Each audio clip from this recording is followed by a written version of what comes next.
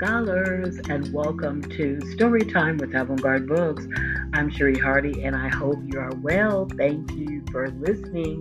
Today I'm going to be reading part 3 of the book, Who Moved My Cheese for Kids?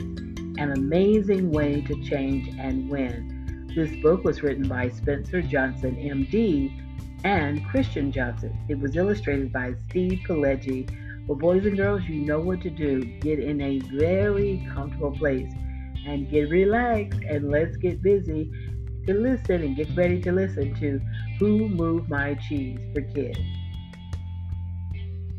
Paul was sad because his friend would not change, but he was not going to stay in empty cheese station C feeling sorry for himself. He wanted to explore the maze as he really believed he could find new cheese. Soon, Hal raced along and exclaimed, "Aha!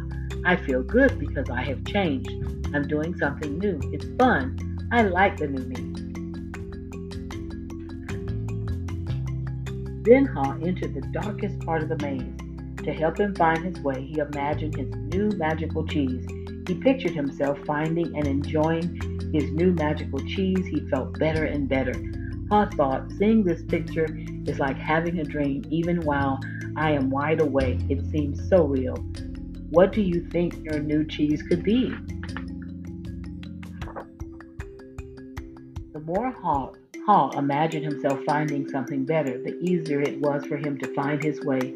He stopped and wrote on the wall, "Imagining your new cheese helps you find it." When Hal moved on, he found himself in a part of the maze with new smells and new colors. It was brighter and welcoming. Then Hal rounded the corner and was absolutely amazed at what he saw. Can you guess what it was?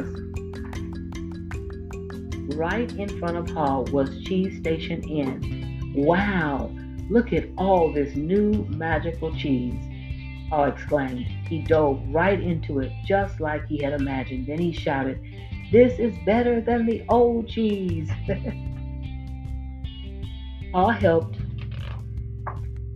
Hal's dream had come true. He was so happy. Then he heard the sound of laughter.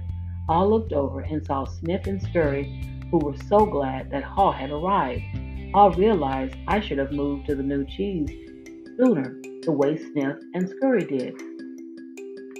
Hal helped Scurry measure the cheese to see how much was really there. "From now on, I'm going to pay attention to what is happening with the cheese." Then he wrote on the wall, "Smell the cheese often, so you know when it is getting old." Later, Hal thought about his journey through the maze. He had learned a lot. It seemed like only yesterday he believed change happened to him, like when someone moved his cheese from Cheese Station C. Now he realized the best change happens inside of you, like when you believe a change can lead you to something better.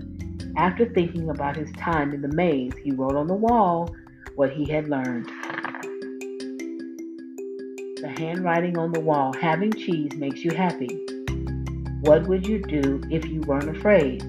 When you stop being afraid, you feel good. The sooner you let go of old cheese, the sooner you find new cheese. Imagining your new cheese helps you find it. Smell the cheese often so you know when it is getting old. Move to the new cheese and enjoy." H. All of a sudden, Hal thought he heard a sound somewhere in the maze. Was someone coming at him? Read the handwriting on the wall and found his way? Hal turned his head and crossed his fingers for good luck. He hoped with all his might that maybe his friend was finally able to move to the new cheese and enjoy it. The end. All right, boys and girls, that was a wonderful book. There's some questions I'm going to ask you to think about. That book was Who Moved My Cheese for Kids, written by Spencer Johnson, MD, Christian Johnson, and it was illustrated by Steve Pileggi. Here are a few questions. All right, now that you've read the story, what do you think? Do you think him changed? Are you like Sniff, Scurry, him, or Hal? Could Hal change his friend, him?